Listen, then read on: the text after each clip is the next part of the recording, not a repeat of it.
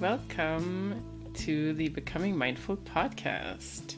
Today we want to do another part of Is Mindfulness Bad? And we want to talk specifically about capitalism and productivity with relation to mindfulness. I am Maria. And I am Jackie. And we are Becoming Mindful. All right, welcome. Kind of a big topic today. Yes, very big. Let's start with how mindfulness can be argued to be bad. What's the case against mindfulness in relation to capitalism and productivity? Yeah.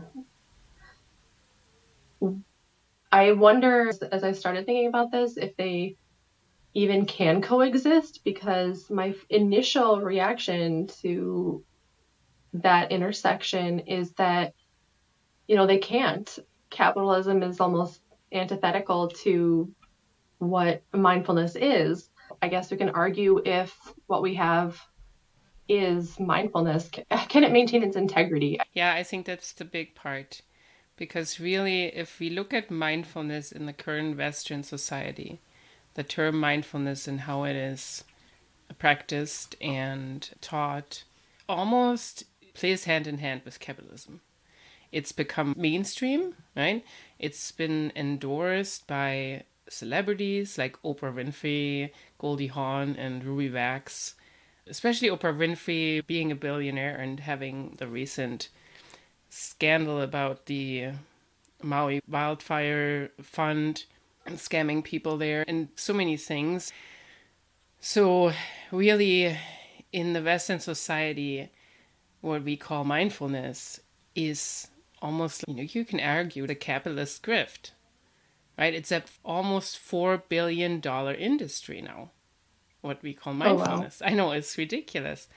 And at this current stage, it's more of a tool to self-discipline and like a self-help thing, right? We have all these mindfulness programs somewhat as a method to performance enhancement. Yeah. And in that case, could you argue that mindfulness is almost a tool to adjust to the very conditions that cause the problems, right? Supporting the status quo. Yeah. It's almost like spiritual bypassing, utilizing it for taking advantage of what it can be. Like I see those examples of offices using or implementing mindfulness services and things in the hopes that it will increase productivity. You can use it to focus better and be more productive, like they're saying, but also you can, if you're really allowing yourself to open to the practices, I think you're going to start to value, your like self-care and start to maybe prioritize things like work-life balance and things like that. And maybe businesses are becoming better at actually catering to those kinds of things. Maybe it's not all just a marketing ploy. Maybe they are getting a little more woke. I don't know. But It's such a weird intersection. There's so many overlaps. Right. Yeah, and it's interesting because in a capitalist system, you always have this drive to, in some way, shape, or form, commoditize things and utilize them to make money, right? To make profits, and which goes really against what I would consider mindfulness. But mindfulness in a vacuum, the way it comes now, where we have these mindfulness programs from all these companies and all these hundreds and thousands of books about mindfulness, it's really something companies use to increase the productivity and reduce the stress of their workers to the extent that it's beneficial for them for a profit margin, right? We have it driving this whole making us become this content, mindful capitalist. And I think part of it is because the roots of mindfulness, and we've talked about this before, what's the history and where does it come from? A lot of it comes from Buddhism, right? And what we see in the Western world as mindfulness is pretty much something that is stripped of a lot of the important elements in those Buddhist teachings, which include things like ethics and the letting go of attachment, of a false sense of self, and the compassion for all beings and things. And so it's kind of this small sliver that it's been reduced from, making it more scientific and more secular, which we've talked about this too, taking the spiritual element out of it. I think a big one is also this focusing on the self. Like, mindfulness is something that happens within yourself. It's becoming individualistic, which is not what it originally was. I have a interesting quote from this guy who wrote a book that is called Mindfulness. So it's like a play on McDonald's and mindfulness and the commodification of mindfulness. And he also talks a big time about how it's become focusing on the individual versus the system, of the problems of how you deal with stress and things like that versus looking at the systems that actually cause stress. So he's saying, if we are unhappy about being unemployed, losing our health insurance, and seeing our children incur massive debts through college loans, it is our responsibility to learn to be more mindful. John Kabat-Zinn assures us that happiness is an inside job that simply requires us to attend to the present moment mindfully and purposefully without judgment. Really, it's your responsibility as an individual. And it's reminiscent of the whole discussion around recycling, right? Who's really the cause of this and what should be addressed versus what we're focusing on. I think it's kind of a double-edged sword when it comes to the commoditization of mindfulness, because I agree 100% with everything that you pointed out about it, but it's an accessible way to get the information to people.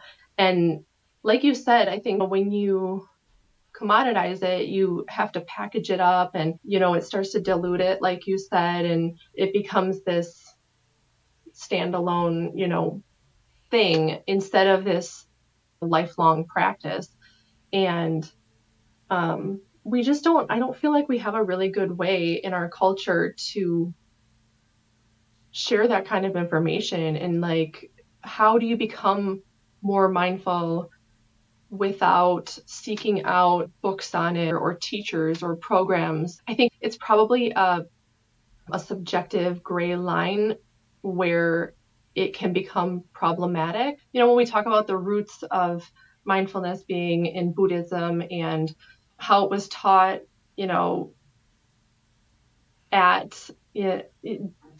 by practitioners, who lived it every single day, and to learn it, you went and absorbed it, really, right? And I don't know how accessible that is to anyone in our culture now. So I guess I want to be okay with some commoditization, even though it feels icky, because that's not really the spirit of where you end up when you start to live more mindfully. Yeah. It's less about all the consumption. Yeah, and I think one doesn't necessarily have to lead to the other.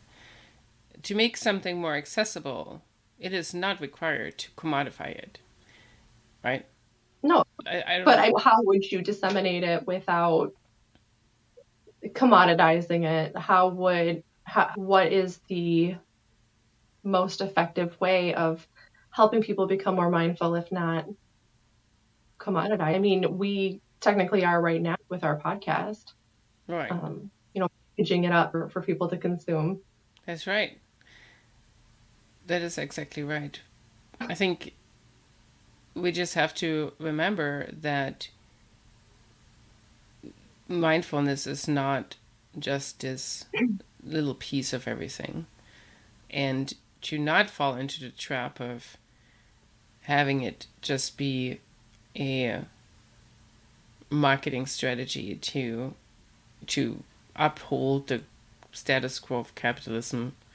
I think there's a lot of work involved, because I know we've been guilty of this too, where things like talking about how mindfulness and meditation like linked to neuroscience and making it more secular and breaking it away from the Buddhist teachings and stripping away the other pieces that are very much activist or radical in nature, right?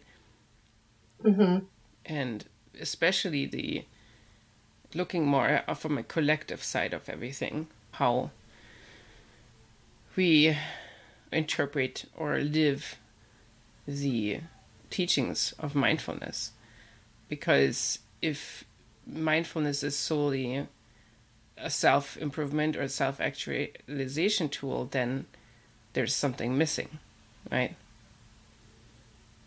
Because then you can use that to help the means of capitalism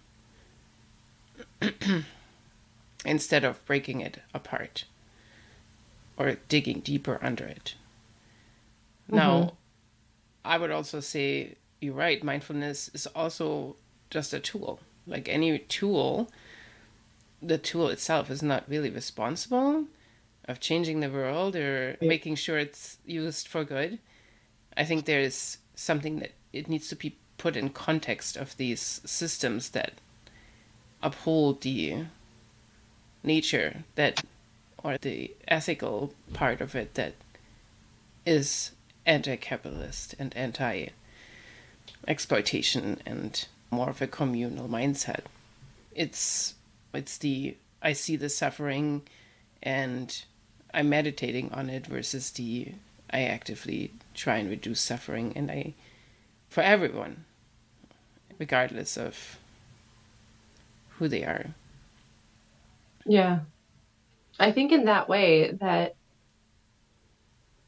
I see the suffering and you're actually doing something about it. I think mindfulness can be a really good check on capitalism, because left unchecked, capitalism can ruin people's lives and destroy the planet, honestly, if it's just left to go to its extreme. But mindfulness itself, we see the suffering, we see the consequences of our actions, of our purchases, of the businesses we support and allow in our communities and the places we work for. All of that, I think, bubbles up in an awareness that, it's so much easier to see how those are your choices, and those choices may or may not follow your values. And as you become more mindful and live more mindfully, and you can make more intentional decisions as an active participant of capitalism, right? You can shop local, or look for artisan products, or understand where marketing is maybe telling you need something that you really don't, and you can kind of see yourself behind that, and you're not carried away by advertisements and keeping up with the Joneses and all that. So you can continue to participate in capitalism as a worker, as a consumer, but with awareness and an intention, I think. Yeah. Yeah, and then that can eventually also lead to breaking up these systems. I think you're right that in a way it's a kind of a chicken egg thing. Yes, you can say that mindfulness can be used to make us more compliant and more accepting of the exploitation and the toxic influences of capitalism to the world, right? If you're looking at the income, the wealth disparity and exploitation around the world to make billionaires, right? But I think there's also a layer where you have to see, without mindfulness at the base layer, you're not even going to be aware of all of these things. You're not going to be aware of this cancerous nature of capitalism, that infinite growth is just all consuming, right? And destroying us and the planet. And it can be used to actually reveal those problematic systems and problematic situations and the causes of our stress, right? Yes, you could say, oh, I'm just doing mindfulness to reduce stress and be a better worker. But you could also say, why is there even the stress? Why am I even feeling the stress in my work? And what are the causes, and how can we reduce that? Also giving us a base layer of regulation and making us calmer and kinder people is like a base requirement to even be able to tackle anything activist or revolutionary. You can't do that if you're completely entangled in your own day-to-day stresses and or trauma. We've talked about this too. Yeah. You can't do that. You can't do anything that helps the world if you don't have this base that you can feed off, right?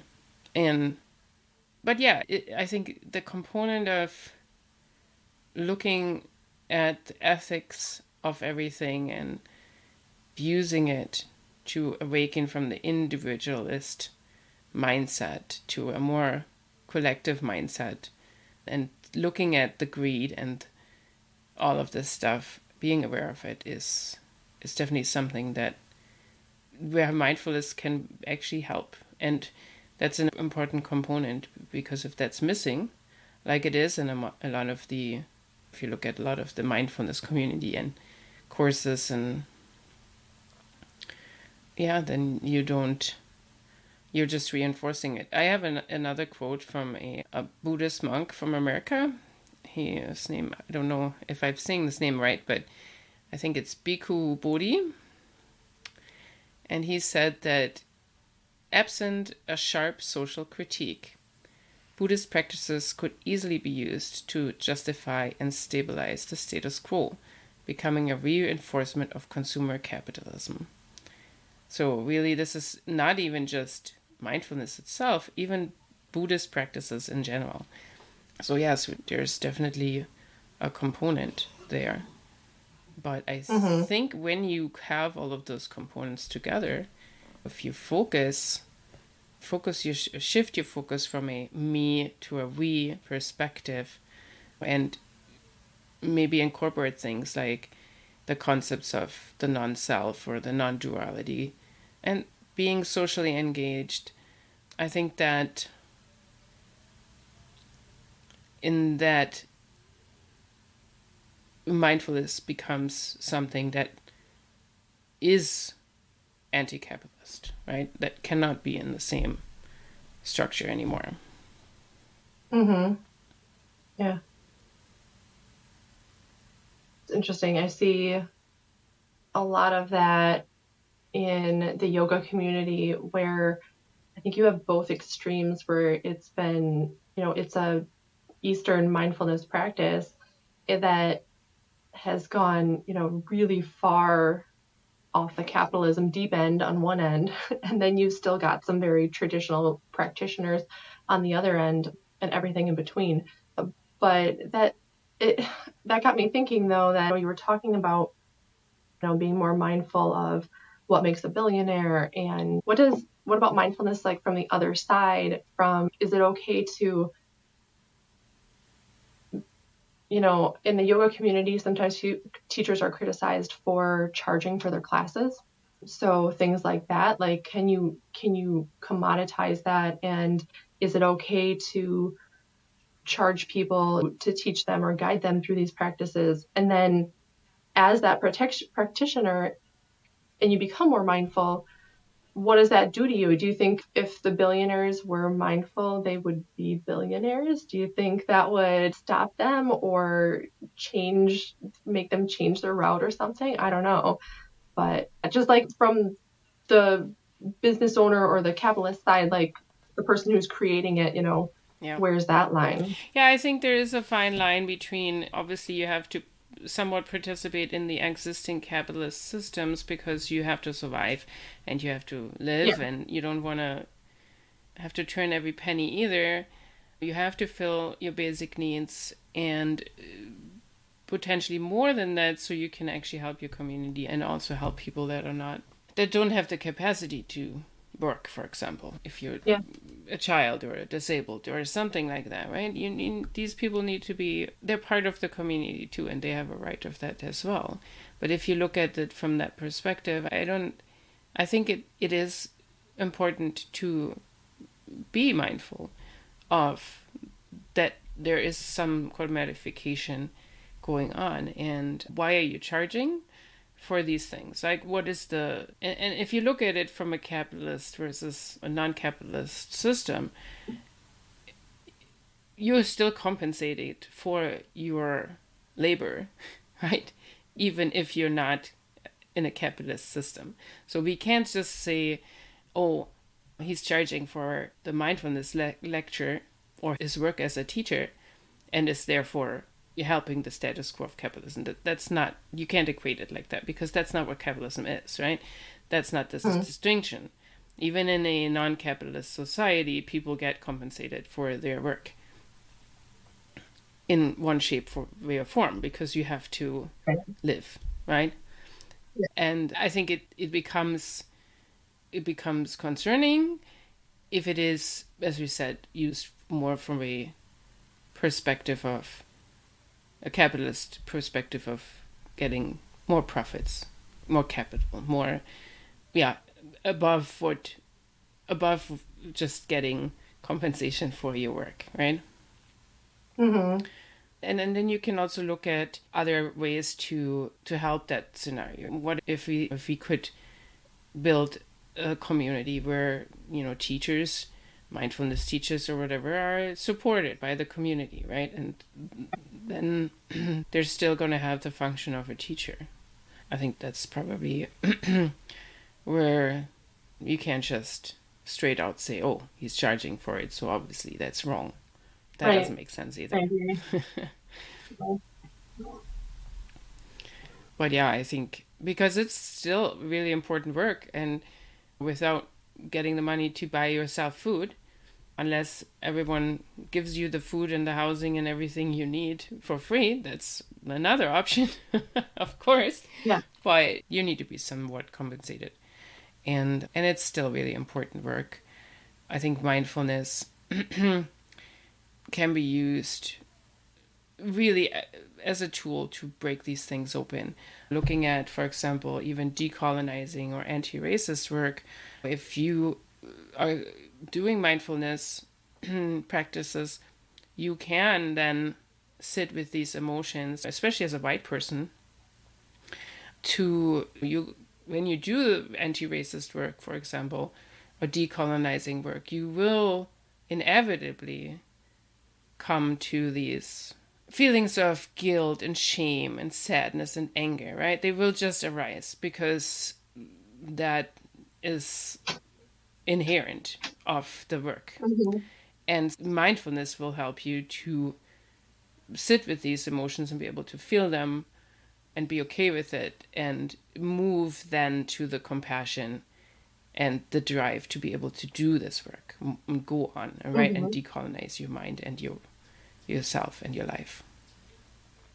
Yeah. But that means, again, mindfulness is a tool that supplements this work.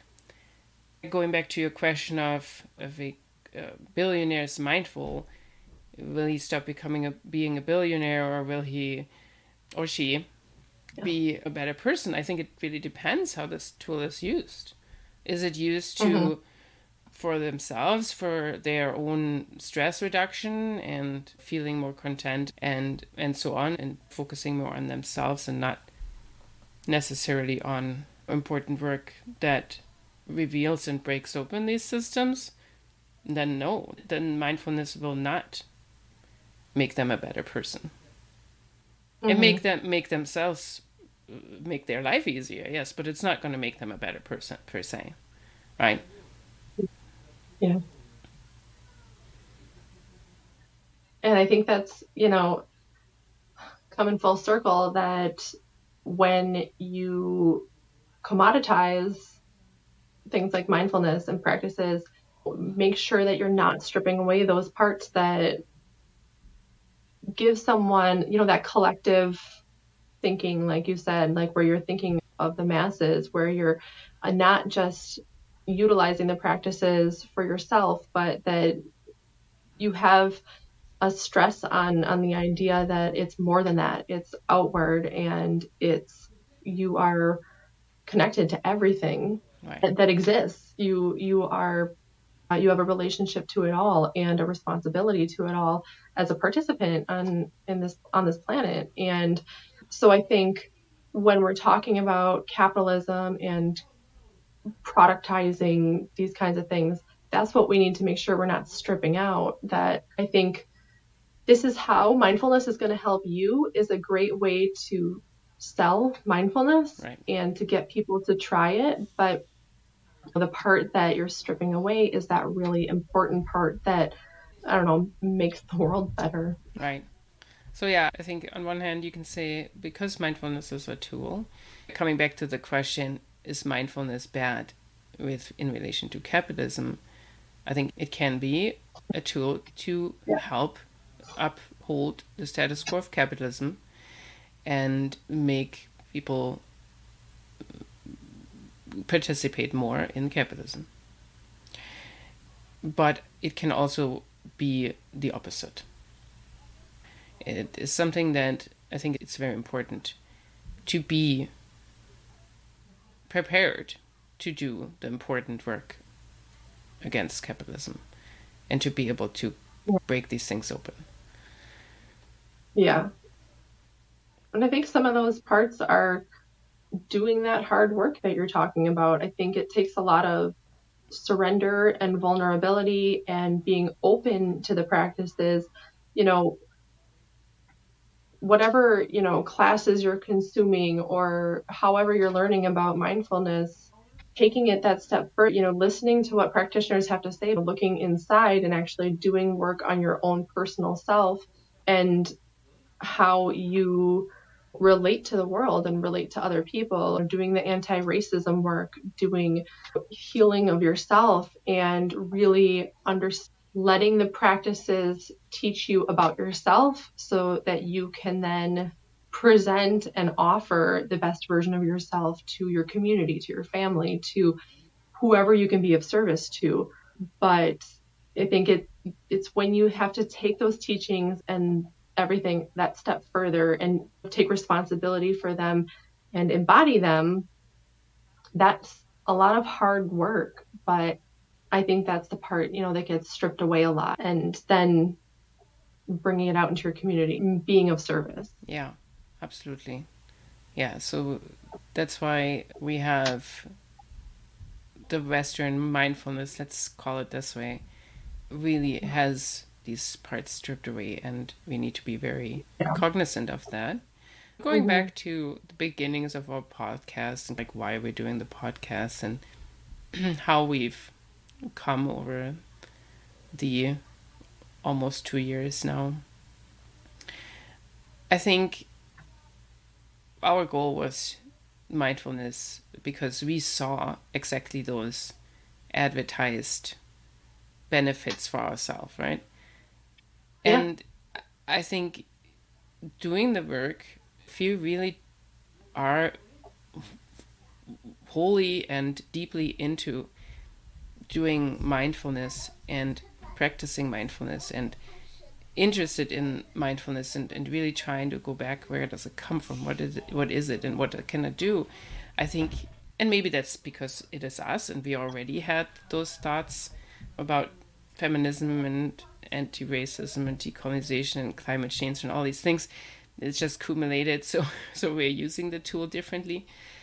But I think it can lead you down this path that although mindfulness will never be the silver bullet, the thing that makes all your problems go away and saves the world, I think it is a super important foundation, because if that piece is not there, I think all of the other pieces will not stand. It's a leg that is very super important. Yeah. Yeah. I think it's a necessary tool these days as well. Like, it just, given how we have to show up in the world and go through our daily lives and the way our society is built, I think we need that mindfulness to recenter us and make us all, yeah, I guess better people, but just, just better citizens of the world. Right. Yeah. I think, and I really like this series, I have to say, because it lets me look at mindfulness from a more critical lens. Yeah. And my own practice and my own thoughts about it. And some of the things we've said, we have looked into how it's scientifically backed now and how it works, and versus why are we saying these things and why are we doing these things, right? Mm-hmm. So it's very interesting. It gives me a little bit pause also about some of the thoughts we had about the future of this podcast. I think we gives us a lot of food for thought, and I think that's very important to look at it critically like that.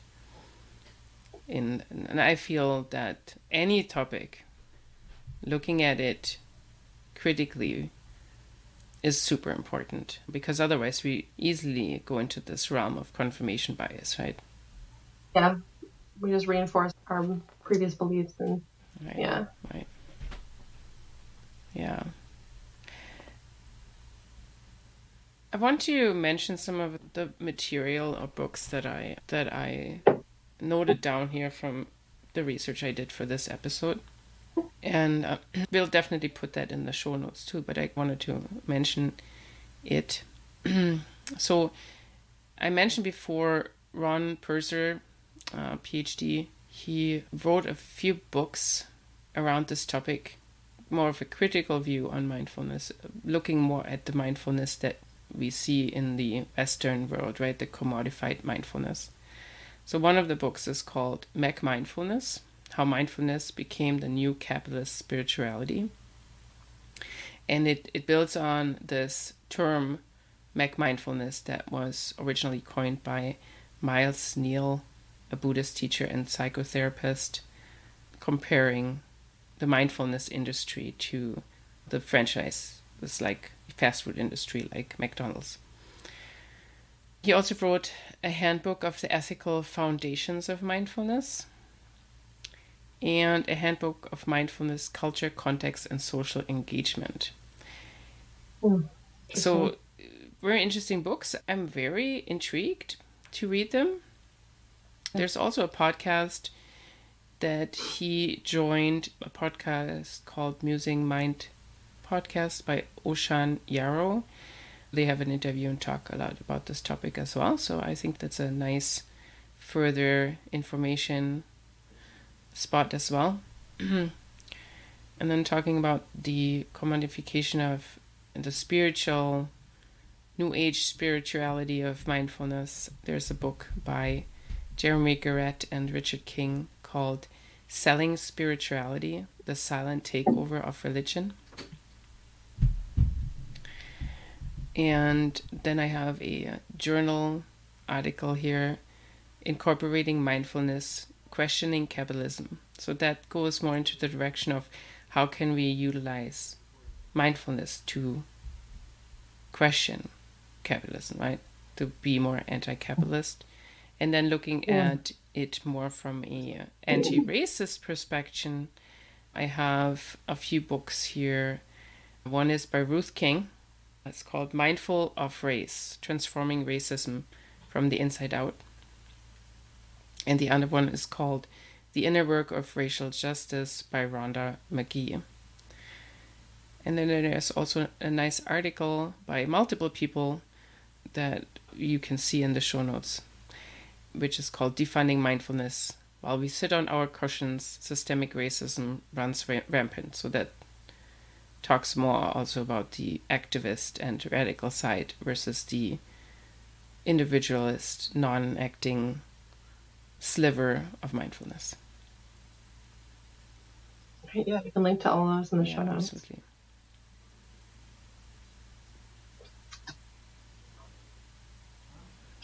So I think from my perspective, we covered everything. I don't know, Jackie. We covered a lot. I know. Yeah. Yeah, I think we're good. I guess the jury's still out a little bit, but it's not black and white. It's a gray area. There's nuance. There's always for nuance. Sure. Absolutely. I want to thank you, our listeners, again for listening or watching our podcast, and hope you're back. And we also hope that this spoke to you and gave you some food for thought. Maybe some questions came up, maybe some comments. If you want to give feedback, we're super happy to get your feedback. Please comment, write us, and hope to see you again next time. Yeah, you can find us on socials at Becoming Mindful Podcast or becomingmindfulpodcast.com. So be sure to subscribe and keep following along this series with us. And we'll see you next time. Until then, be well.